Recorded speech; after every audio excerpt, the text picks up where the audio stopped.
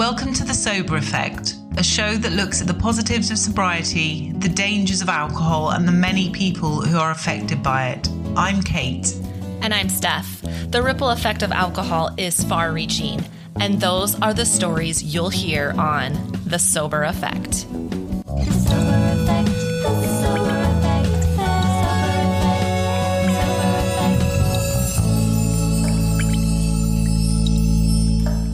Episode 23, and today's episode we talk about grief, and we talk about it in the sense of grieving as a drinker and then grieving sober, because there is a contrast in that. And our guest today is Sophie, and unfortunately Sophie has had a lot of grief in her life, more than most people have to bear, and she shares all of that with us. And we are so grateful that she came on and was vulnerable and did that, because her story and how she beautifully states the before and after, like she's grieved with alcohol and without. She does such a great job of telling us the differences and how it's helped her cope better being sober, feeling more connected. Luckily, it's not anything I've had to deal with. And it is definitely something that I am really scared of happening, because it's the one thing I've always said, and I don't know about you, Steph, but I've always said the only thing that might tip me over, and it's probably quite a dangerous thing to say because I'm almost preempting it happening, is, the death of a loved one and dealing with that without alcohol, when that's what I've turned to on a much lower level when I'm dealing with grief or upset or trauma or things like that. People tend to just drink because it's the only way you can just instantly shut things down. But as we know, nothing goes away. You still have to deal with it. So in a way, I think it kind of prolongs it. And that's the interesting thing about this conversation, is that when you step back from it and really look at the situation, we think alcohol is the easy way and we think it's helping, but it actually does the opposite, doesn't it? It does do the opposite. I unfortunately experienced grief. My aunt died the first week of sobriety. She wasn't sick. She lived alone. She was found in her kitchen by her boyfriend. She had been there a couple days, had passed away. I mean, it's just the most gut-wrenching thing to go through, to think about, someone being alone in their final moments like that and no one there to help them. I just remember thinking to myself, I need sobriety like more than ever right now. I need to be there for my dad, because my dad and her were close and he was the closest relative to her. And being a week sober, as people would know, you're still like a newborn deer, your legs are wobbly, and it wouldn't take much. But I remember it took everything I had to, one, allow myself to feel it. I just remember the shock. And then I told my husband, I was like, I just need a minute. And I went into the bedroom and I just sat and cried. And I've lost grandparents and things like that. And as a drinker, I would never allow that. I would have started drinking and was like, I'm going to be strong. I'm going to be there for everybody. I'm not going to grieve. And to me, there's beauty in the grief. There's beauty in being sad for losing someone. You're honoring the loss of them, and to try to drown that out with alcohol, to me now just seems like the wrong thing to do. And it's a really bloody sad thing. You need to cry. It's awful, especially when people die too young. Yeah. I mean, when someone dies age 90 in their sleep, surrounded by their family, that's one thing. But when they die too young and you lose them, it is horrible. It is sad. It's heartbreaking. And actually, as you say, you need to break down. You need to cry. And whenever you feel like it, you need to sit there and go, I need to remember them in the future. That means a year, 2 years, 3 years later. As you say, it's so healthy. And I don't know why people feel like you've just said that they've got to be there for everyone else, and they don't think they deserve that amount of care and attention and support themselves, because there are some of us out there who immediately put other people first. We're very empathetic. We think about the people we love and how they're dealing with it, and we instantly go into support mode. But actually, there's something to be said for giving yourself that support and saying, I need some support, because you are stronger and you've also got to go through these things. Were you tempted to drink when that happened? No. Or did you think it's made my resolve even stronger? No, I wasn't tempted to drink. There was a thought of how am I going to get through this without drinking? But it wasn't the type of like, how am I going to get through this without drinking because I want to drink? It was, how am I going to get through this without drinking because I've already made my mind up that I'm not drinking. And I know that I can get through this. Like this was a test. I really do feel like, this was a big test at the beginning because we had to go back home where I was from. And that is all about drinking. And I wasn't ready to go home. I was just telling people I was doing dry January. Like I wasn't ready to have this conversation, but we didn't go home to socialize and party like we normally would. Like we went home to support my dad, to help clean her place out, to do those things. So there was that distraction there. And I felt so present and fully like in touch with the situation, because if I would have drank, I would have been groggy. I wouldn't have felt well. Like there would have been all of those things happening in the background, and it just takes you out of touch with what's going on in reality. And your emotions are everywhere, aren't they? I mean, you can't control, because the more drunk you get, the more emotional you get, and you can't manage them as well. And in a way, that's a good thing because you let them out, but also they come out. And as Sophie said, they come out in different times. And then the next day, people are coming up to you and going, gosh, you were so upset last night. What can I do? And you're like, I really don't want to talk about this. I didn't want that to come out in that situation. Now I've got all these people coming up to me and I just want them to leave me alone. I want privacy. I want to be able to deal with this. And so you've then got all of that uncomfortable stuff and you're not allowed to grieve. A lot of people won't have dealt with this level of trauma that you've dealt with and that Sophie's dealt with. But it's also smaller things, isn't it? Things like losing your job or having an argument with a friend or a relationship breakup. And it's trauma or upset or an emotional kind of wave. Those kind of things we deal with alcohol. It's also a bad idea to deal with those by kind of downing 2 bottles of wine. Because what happens to you? I mean, what actually happens to you when you get plastered because you're upset? I mean, let's just talk about that for a second, because in my experience, I go into some sort of crazy mode where things are happening and I'm laughing one minute, crying the next, I'm getting angry. All the embarrassment and shame are still in there. I'm not managing to deal with the actual problem that is the point, and if I was breaking up with a boyfriend, I'd go out and I'd kiss some other guy or I'd call an ex-boyfriend because I wasn't thinking straight and it was absolutely not the right thing to do. And then I'm creating more drama for myself to have to deal with, and it becomes even more overwhelming. Why is it that we used drinking? Why? It's that short-term gain again, isn't it? It is. We think so much about the next few hours, but not the long term and the next few days. Why do we do that? Yeah. Like for me, it was like pushing it down. Like I thought alcohol helped me control the feeling. I really thought it helped me get rid of it. I really did.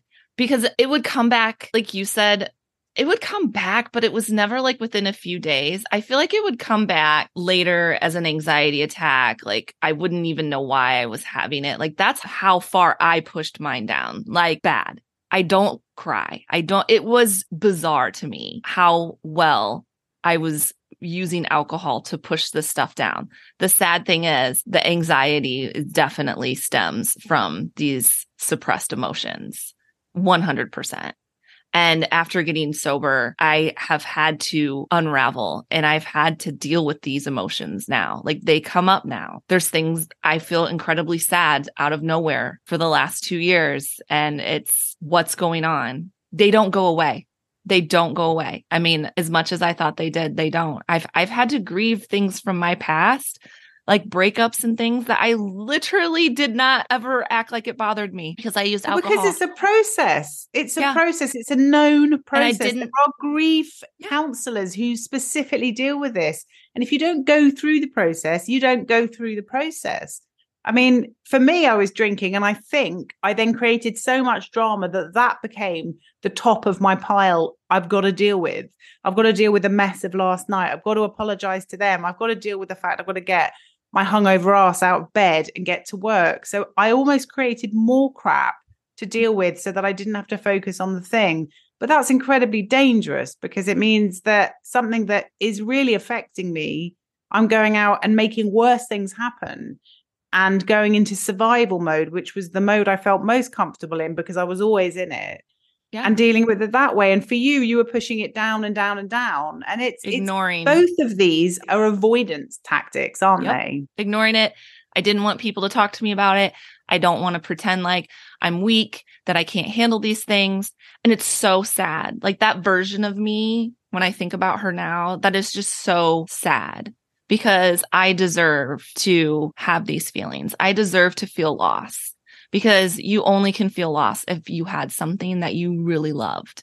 Yeah. And that's a beautiful thing. It's part of the human experience. And it's a part that's really hard, but to me, it has to come full circle. Like you said, you have to go through the stages of grief, to get out on the other side and actually feel the appreciation for what you lost. Yeah. And you're doing a disservice to the person or the thing or the event if you just pretend it doesn't matter, because what are you saying about the whole situation? I'm curious, did you actually manage when you were drunk and you were clearly upset about something and you say you could push it back and push it down? How did you not let it spill out? How did you have the control when you were drunk? Because I don't even remember the things that I used to say when I was drunk. I could just about manage to get myself home, but everything would come out. So that's very different to me because I wouldn't have been able to do that if I had tried. If I had to do it, I would not have been capable of it. Yeah. So it's very different. It is very different. But like I said, I think that's why I would have the physical reaction of anxiety. You know, you can't do that. Because you knew it was there. You knew it was what there. You were doing. Like I pushed it down into my body and my body physically was like, okay, if you're not going to deal with this, like if you're not going to think about it and you're not going to cry or you're not going to scream or yell or do whatever emotion I needed to do to move it out, then we're just going to have a panic attack. We're just going to freak out for no reason. I really do know that that's why I was so anxious all the time. Well, the body is amazing, isn't it? Because it's very clever and it knows things. Even when your brain is saying, don't want to deal with it. I'm okay. That's not okay. Your body will say, nah, you're lying to yourself. Yep. And I'm just going to remind you that I know. And it's wonderful. And that's kind of what we've said before about all emotions are so important, because fear is so important, because if you're scared, it means you're in a dangerous situation. It's your body and your mind. It's saying, get out, be alert. Something's not right. Sadness is saying you've lost something. You're going to go through a process now, and we all try and get happiness all the time, but you only get happiness if you deal with all those other emotions, that they all come together in life.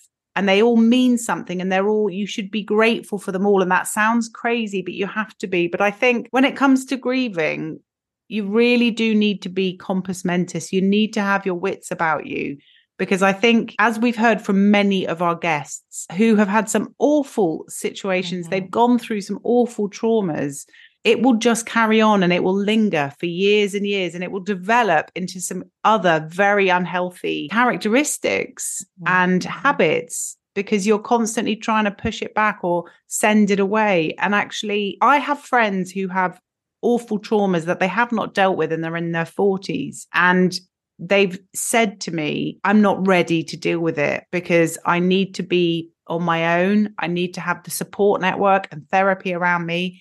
And as long as I don't say those words out loud and admit what happened to me, I can keep those things suppressed. So they're super aware of what they're doing. I mean, it's so complex. The brain is so complex, to the point where they can express to me that they're not doing it. They know they're drinking too much. They can't cope with it. They need to be in the right place because they know that they'll fall apart. And you just think, surely the sooner you deal with this, the better, because you can start to rebuild yourself. You can start to try and understand things and give yourself that compassion and that support. But support is a hard thing, Steph, because in the UK, if you don't have enough money to get any sort of therapy, I mean, I've got friends who have been raped, who have tried to get therapy, and they've been given between 1 and 3 free sessions from the NHS. Now, that's not enough. That doesn't even break the ice. And you can't expect someone to open up to someone who you're never going to be able to speak to again. What's the point? And that's something that I think, either whether it's friends or communities or groups or private therapy, that is an element that is essential. And that's what's missing a lot of the time here, and people are on their own, and the only way they can deal with it is drinking. I think it's true here too. I mean, it's very expensive. I'm lucky my husband has great health insurance. And so I have a therapist and it's affordable. But there are people that don't have affordable health insurance here in the US. And it's the same thing. That is exactly why they don't go. And it is more convenient to go down to the corner store and buy a bottle and sit by yourself and medicate. It's so much easier and it's socially acceptable. You got to remember too, there's a lot of people who think going to therapy is a sign of weakness, but being able to drink a 30 pack of beer with the boys is you're a hero, you're masculine, you're tough, you're strong. So that doesn't help either, right? Like nobody wants to be seen as weak. They want to be seen as strong. So there's just a lot of narrative around ill feelings, like feeling sad and all of that. It's just, there's such a stigma and there's just such a, you don't want to be labeled that way. And it comes also from like, I also didn't want other people feeling sorry for me. Like, I don't like people worrying about me. I don't want people to feel like they have to give me a hug and say, I'm so sorry for your loss. And let me ask you a question. If you thought your daughter or your husband were upset, but they didn't say anything because they didn't want to worry you, how would that make you feel? Yeah, it made me feel awful. Awful. It's like, that's what I'm here for. And we've got to remember that about ourselves. Mm-hmm. People love us. They care about us. And by hiding these emotions, they don't know what we're going through. And that's where it gets really dangerous. There is nothing wrong with saying, I need some love. I need some help. support. I need advice. I just need to cry. I don't want you to say anything. Can you just come round and can we watch 3 films in a row? And can I just cry? But I just want to know someone's there. All these things are absolutely fine. And if a friend asked me to do that, I would be there in a heartbeat. And I would be so privileged that they had asked me. And I think we have to think about that and think, what would I expect my friends to do if they were in that situation? And we have to stop keeping all of this in, because it is healthy to cry. It's healthy to lean on people when you need them. We need support. We all need support. I think Sophie's story really does highlight that perfectly, doesn't it? It does. Let's hear from Sophie.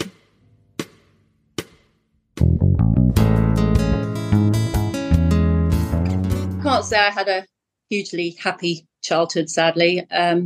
My parents were both married before and met each other and had an affair and got married. So there were half brothers and sisters on both sides. So I'm actually the youngest of 6. My dad had bipolar and my mum I was scared of my mum. She shouted a lot and I was basically brought up by my eldest sister, Jo. Thank God for Jo. I say that a lot. So I wasn't really a big drinker in my teenage years. My dad and I went for a day trip to see his aunt who lived in Bedford.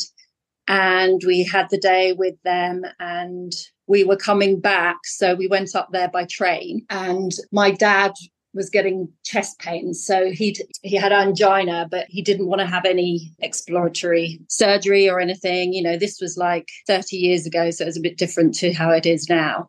And I think he was probably scared looking back. But so we were on the way back to the train station. He was having these pains. I was telling him to slow down. Long and short of it is we got to the platform station and he was in pain. I didn't really understand what was going on. He sat down and he said, can you go? We missed the train. He said, go and find out when the next train is. When I came back, he'd had a massive cardiac arrest and he died there and then. I was on the platform station screaming. Then the ambulance came. I remember every single second of it. And I was there just not knowing what to do. I didn't know CPR. Obviously, then I was filled with regret for years and years that I could have done something to help, but there wouldn't have been anything I could do. Then I was in the ambulance. Then I was at the hospital. Then they were saying, go in and identify your dad. And I was still not understanding what was going on.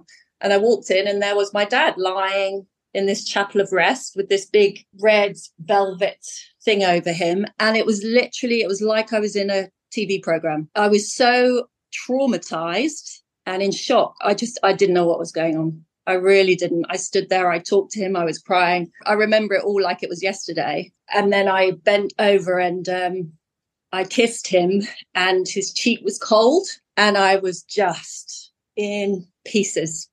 And the police actually drove me back to London because I was in Bedford. It was just me and him, so I was by myself. that was my bombshell of a life moment that changed me. It changed me forever. Before that, I just started university. I was carefree and I was plunged into this. It wasn't even grief because I did not grieve. I couldn't access it at all. I said to my close friends, I want to go back to university, and please, can you tell everybody I don't want to talk about it? I didn't want anyone even mentioning it. And I went back, and that's when my drinking revved up a notch, because I realized that I could drink and it will just sort of put a blanket over my head for a bit, just calm the sort of thought. So much of it was regret about my relationship with him. Why hadn't I spent more time with him? Why hadn't I been able to do something? Why couldn't I do CPR? I was with him. I should have told him to slow down more. All these awful, awful things that were going around in my head. And I didn't talk about it with anyone. My mum couldn't talk about him anyway, because she was just grieving herself. And yeah, it was awful. But as I said, luckily I had a really close group of friends who understood that I just didn't want to talk about it. But what happened was I didn't grieve him. And I know this because I was just in shock. I was definitely just in shock for so long. I would walk down the street, and this was like months later, maybe even years later, and think I saw the back of his head, and I'd think it was him, which I know is a sign that I hadn't processed any of it.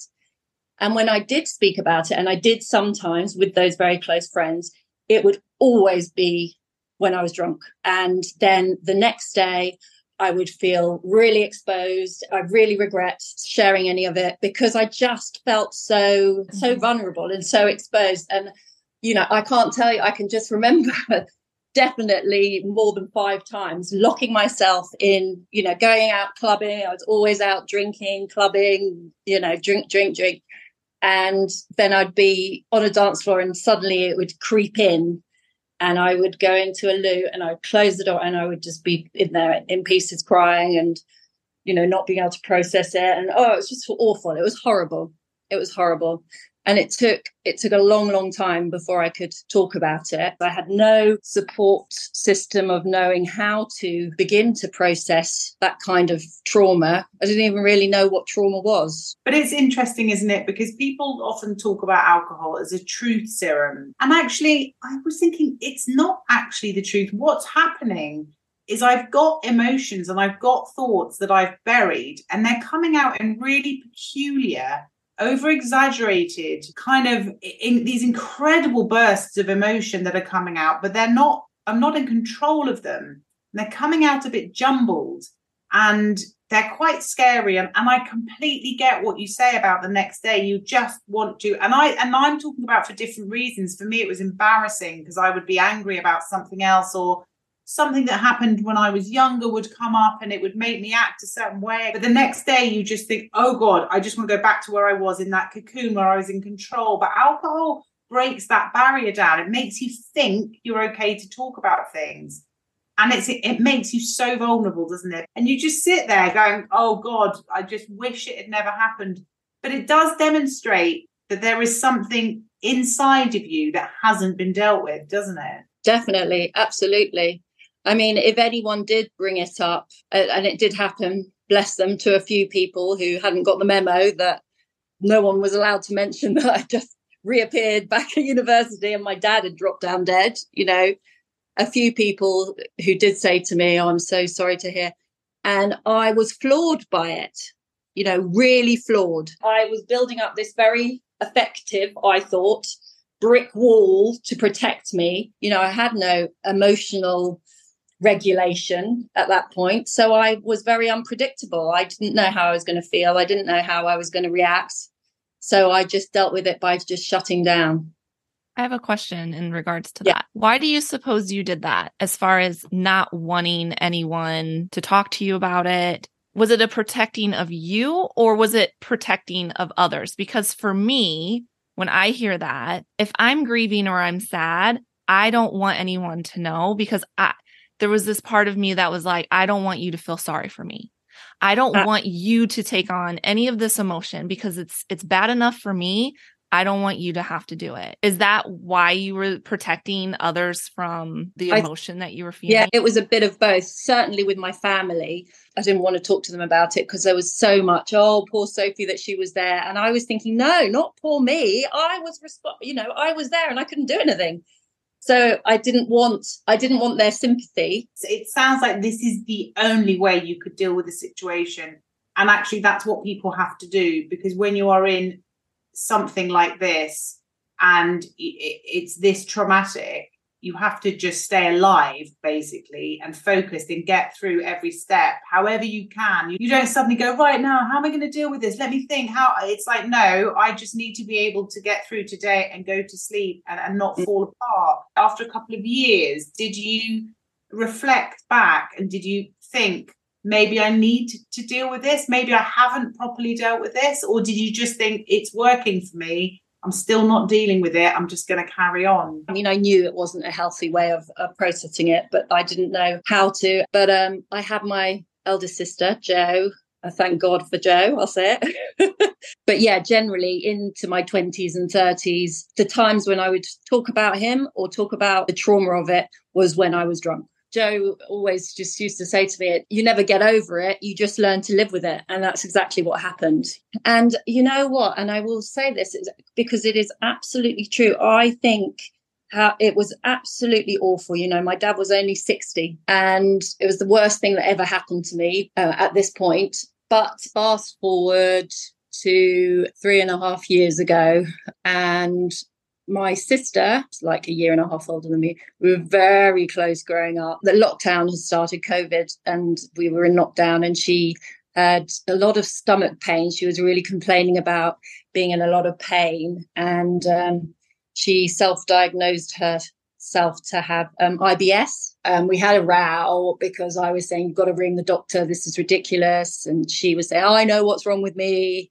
You know, sort of a sibling row. And then the next thing, she texted me saying, the doctor came round, I'm in an ambulance, I'm on the way to, Bristol Hospital. So amazingly, at this point, I had a couple of years sobriety under my belt. I'd managed to stop drinking.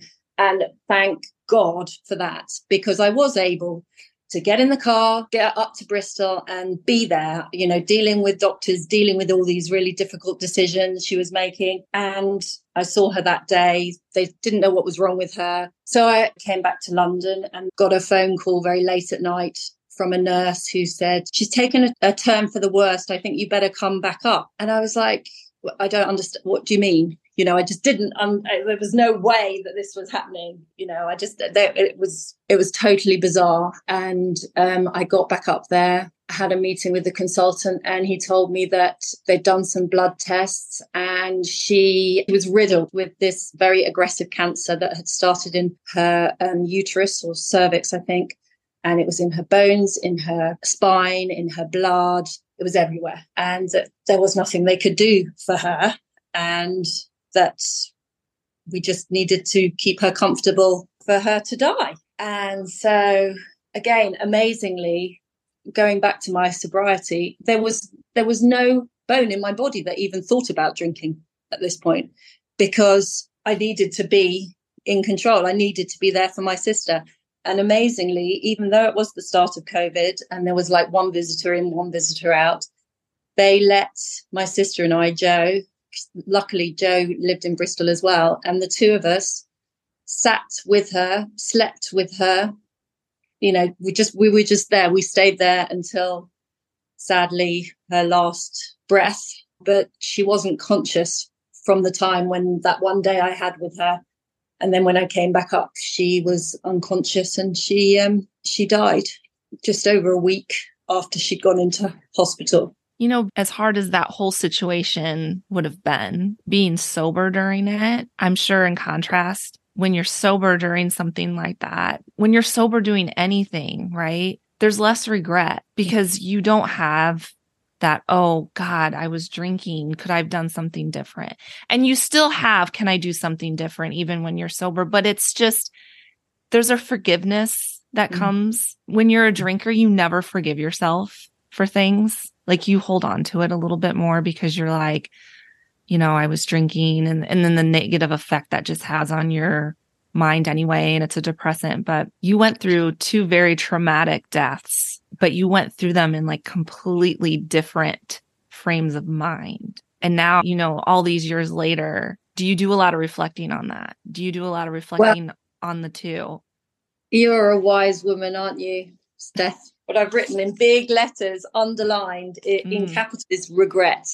So to not have that regret and hate of myself, I can't explain to you, to be not only present there for her, but to be able to talk to her, to be able to tell her I loved her, to be able to, sing to her, read to her, not leave her side, tell her that, because she was so proud of me not drinking.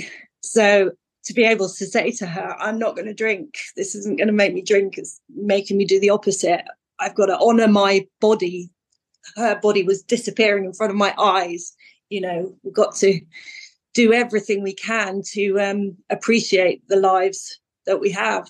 And it was just a cruel, cruel thing to happen, because now I've overtaken her in age. So I'm 50, she was 49 and never made it to her 50th birthday, and it's just all wrong. She'd laugh at the fact that when I start getting old, she's still, photos of her are still all like young and beautiful. And I can hear, it's a lovely thing, actually. I was thinking this morning because I had a dream about my dad last night, I think because I knew I was going to do this podcast. And when I woke up this morning, I thought, I must tell you guys, because I want to tell people who are worried about grief. I remember when my dad first died thinking, I've got such a shit memory. I'm going to forget what he looks like, what he sounds like, what his laugh sounds like. And for my sister and for my dad, and sadly, I'll move on to my mum in a minute, I can picture them like they're sitting next to me. My dad died 30 years ago. I can see his face. I can hear his laugh. And I reflect. I think I said this on a post I did the other day. I do this with my dad. I do it a lot with my sister, because actually, similar to you guys, that she was very wise and she'd always have excellent advice for me. So I knew her inside out. So if I'm going through something, I think to myself, what would Becca say? And I always know what she'd say. And so that isn't just my imagination, that's her living inside me, and I do feel like that. And I feel her closeness. And that was ripped apart from me when I drank. I wasn't in touch with anything like that. You lose connections. Everything feels like it's kind of got this kind of smog around it, doesn't it? Yeah. Nothing's clear, and you can't decipher from reality and what you might have imagined sometimes. I mean, it really is like something from a horror film when you talk about being that drunk and you can't remember. Yeah. And I've often said I've gone through years and years where I can't remember the surname of a boy I lived with for a year. I can't remember his surname. I lived with him. He was my boyfriend. I mean, what? It's crazy, isn't it? It's crazy. You're right. But that whole spiritual and feeling grounded and saying, I'm going to bring you in. You're part of me. I'm proud of who I am. I remember who you are. We've got the same blood going through our veins. That counts for something. You've taught me stuff. That's what happens in life. You pass things down. You remember things. You pass them down to your children so they never disappear. And that is a really special thing to have and to appreciate and to acknowledge and to feel. And I think, that's wonderful. And that's some really lovely advice to people who might be going through a recent death of a loved one, I think, to say you can keep things from it. You can take things from it and you will remember. I think that's lovely. Yeah, absolutely. Literally a week to the day after my sister died, it was around my mum's birthday. I was having this ongoing discussion with her about not going out, but she'd still go down in the morning to the local Tesco's to get her milk and bread and come back up, and wouldn't do the hand washing thing. And I couldn't get hold of her, so I went down to see her, and she was okay, but she was just a bit more off. She was starting to go slightly senile, but not really. She'd just repeat herself a little bit. And that night I said to James, it's just not right, because I tried to ring her and I couldn't get hold of her. Next day I drove back down, went round to her house. She was still in her nightie and she was just not making any sense at all. And I thought she'd had a stroke because she was sort of going, oh, darling, she was just away with the fairies, like she was really drunk. She wasn't a big drinker. So I rang an ambulance. They came, went to the hospital. They did some blood tests. I mean, I'm laughing because it is so ridiculous. The next thing, the curtain's coming round, the consultant's in saying that mum has a cancer that has spread to her organs and she's, again, riddled with it. And she died 3 weeks later. I would say, actually, that I've processed that death, even though it was only a couple of years ago, a lot better than if there's a word better. I'm processing it. So you know what? I would compare in my brain, if I think of my emotions, my body housing my emotions, if there were two houses, if there was like grief, sober grief would be me in a little beach house in sunny somewhere or other. And I can go through the emotions when I choose, and I can softly cry and softly feel them and pick them up and put them down and just be gentle with my emotions. That's how I would describe my grief for my sister and for my mum. I find it harder for my sister because I feel still like my heart's been ripped out, but it's a gentleness. I had 6 months where I decided I would drink again. And my grieving in that period for my sister was like a haunted house. So I was so dysregulated. I was scared of my own shadow. And my emotions were so all over the place. And it was awful. I didn't have any spiritual connection with her. I was just in a dark, dark hole with that bottle again. And that's why I say to you, about regret. Addiction loves regret. If that wine bottle could have strangled me round the neck with saying to me, it's your fault or anything. It's all the evil side of it. And I think that actually is quite a good way of describing my emotions. Drinking through grief rather than not drinking through grief is alcohol did absolutely nothing to help, nothing at all. It just closed the dam for 1 second and then it's all just still all there. And even for someone who hasn't experienced it, I completely understand what you're saying. And it's almost like it's going to help me when I have to go through this, because I'll remember what you're saying. And these two descriptions at the end, I absolutely love them. The metaphor of the houses. I imagine sitting in like a house with one of those old fashioned kettles on the hob with my blanket, remembering, compared to, as you say, a haunted house where you walk around every corner and there's something else horrific or scary.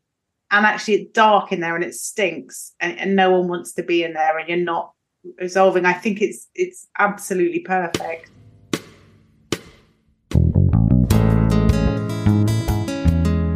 It really is. I want to use the word beautiful to honor and grieve someone sober. She talks about the two houses and like even you mentioned, it's scary. Like when you're drinking and it amplifies those bad emotions, it's scary. It's not a good feeling. But when you can sit and honor someone and even like she said, feel connected, like she felt connected to her sister spiritually when she wasn't drinking. I mean, how beautiful is that to know that they're still with you and you can feel it, because we did a whole episode on spirituality and alcohol has you vibrating so low that you can't connect to anybody on a spiritual level. And that in itself for me is like comfort, to know that your loved ones who have passed, they're like still with you and you can get signs from them or you can just feel them. Like that to me is just enough to want to stay sober. Well, it amplifies everything, doesn't it? Because it's like love and sex and laughter and going for walks and opening presents and meeting babies for the first time that belong to your best friends and all things like that. They're all much more crystal clear when you're sober. Whereas when you're drinking, there's that kind of thin layer that covers everything. It doesn't allow you to feel things fully. And, that's something that we've both noticed since we've been sober, that our emotions are so much stronger. And of course, that means all the good emotions. It also means the bad ones. But there's something raw about that. And as you say, you're these are people that meant something to you. And when I die, I don't want people to go around getting hammered and No. hurting themselves and sleeping with people they don't like and falling down and all this different stuff. I want them to remember me and to cry and to talk about me and then to smile and then to kind of move on, because they have to move on at their own pace and really feel and really remember and come back to that and those thoughts. And those memories are made when you're sober as well. And I think it's worth pointing out that, you know, I can't remember a lot of the interactions I've had with family members, with friends, with boyfriends, because I've been drunk. Mm-hmm. So actually, in the last 2 years, the memories I've got are crystal clear. And when it does come to the point of me wanting to remember people or remember my life, I'm going to be able to do that so much better. And I know that's a bit off topic, but everything makes more sense, doesn't it? The building blocks fit together. And they're easier to navigate because you can take steps and you know where you're going and you know it's going to be painful, but you know that's normal and that's okay. And I think you can talk yourself around a lot of these really uncomfortable and awful situations when you've got a clear, focused mind and you're in control of your emotions, rather than just completely all over the place. Yeah. And it gets you stuck. So alcohol can get, I think about like the five, like you were, as you were talking, the 5 stages of grief. And then I was thinking about, you know, when Sophie's telling her story, especially the one with her dad. And as she's telling the story, I can hear her going through those stages. Like the first one's denial and then anger. And then you get to the bargaining. And I feel like alcohol, when you get to the bargaining, alcohol stops you right there. And it's like, that's where it wants you, because that's where regret is setting in. Oh my God, if I just would have, you know, she was talking about that, you know, if I wouldn't have left him there, if I wouldn't have done this, if I wouldn't have done that. And then as she was drinking, it just kept her there. It just held her there. Like, we're going to stay right here, because that's where alcohol wants you. Yeah. Because that's where it knows that you need it. And so to know that when you're sober and you know the 5 stages of grief, and you know that like that last one is acceptance, and that if you can just stay clear of alcohol, that you can work your way through all of those and get to that one at the end, you're going to come out feeling so much better. You're going to feel like you honored that person, and there's going to be none of that bargaining and that regret, because no matter how much we want to save people or not lose people, it's part of life. Everyone's going to die. We all are going to have to deal with this at some point in our life. It's just the way it is. And so to make it so much more easier on yourself, I mean, that's just staying away from alcohol, in my opinion. Yeah. And talk to people, or be on your own, or do whatever you want. But you're so right about alcohol wanting the self-loathing and the regret and the shame that you have just on a normal, regular basis, the way that alcohol makes you feel that way. If there's even an inkling that you might feel guilty about something that's happened, it's just going to go catastrophic, isn't it? Because it's already there. And as you say, alcohol's going to make you go, it's me, it's my fault, I could have done this. And it's just going to snowball out of control, because you can't talk yourself down from the cliff edge, can you? Because you're drunk, basically. And things don't make sense. You're not making sense. You're not being logical. That all goes completely out of the window. And that's it. I think when you're trying to resolve a problem, the best way to do that is logically. And we've all got friends who are very logical, and we go to them when we want, hit me with it, tell me the facts, tell me I'm being stupid. And it's because they are logical about it. It's not because they're whimsical, or they're going to go, well, it probably was your fault, and have you thought about this? Or, oh my God, just don't worry, it's fine. It's not. It's because they're going to go, this is what is happening. And that's why we go to those people. But you can't be that person to yourself if you're drunk. You can hardly walk straight, let alone keep your thoughts in order. So how the hell are you meant to get through sadness and trauma when you're pissed? It's never going to happen. Look, grief is going to be hard. It's going to be sad. It's going to be really difficult, but you can get through it without a drink. And everyone we've spoken to has said it's easier. And that's really all we can go on, isn't it, Steph? You've got an experience of it very early on in sobriety, and I have so much respect for you for doing that, because a week in is as you say, very unstable ground. And it's amazing that you managed to do that, and you must feel really proud of yourself for that. But everyone we've spoken to has just said, don't do it. It makes it worse. And we have to listen to other people because they've gone through it. So if you are going through something and you think drinking is going to help you, please do not pick up that drink and just try and make it through the day and through the night, and call someone and talk to them, because good friends will be able to talk you through anything. And they give really good hugs as well. Yeah. Don't be afraid to ask for help. Don't be like me. Don't be like push Steph. it down. Seriously, do not Let be it like out. Steph. Even if you don't want out. to cry in front of someone, hop in the shower. I love crying in the shower now, by the way. You've still got some work to do, Steph, on this. You only cry in the shower where there's already liquid going down the plug hole. Now we need you standing on the front drive next time. Baby steps, okay? Baby steps. Oh, well, look, I will speak to you soon. Cheers, Steph. Bye, Kate. Thank you for listening. We really hope you enjoyed the show. Remember, we're just two women from opposite sides of the pond wanting to bring awareness around the negative effects of alcohol. We are not licensed therapists or doctors. If alcohol is causing any mental or physical health issues, please seek professional help. Please be sure to give us a follow so you don't miss future episodes. If you think our podcast could help someone you know, please be sure to share it. Also, leaving a 5-star review will help The Sober Effect reach more people like you. The music for this show was produced and recorded by Pearl and Thumbelina Jim of the wonderful Charm Jar Music. More information can be found in our show notes.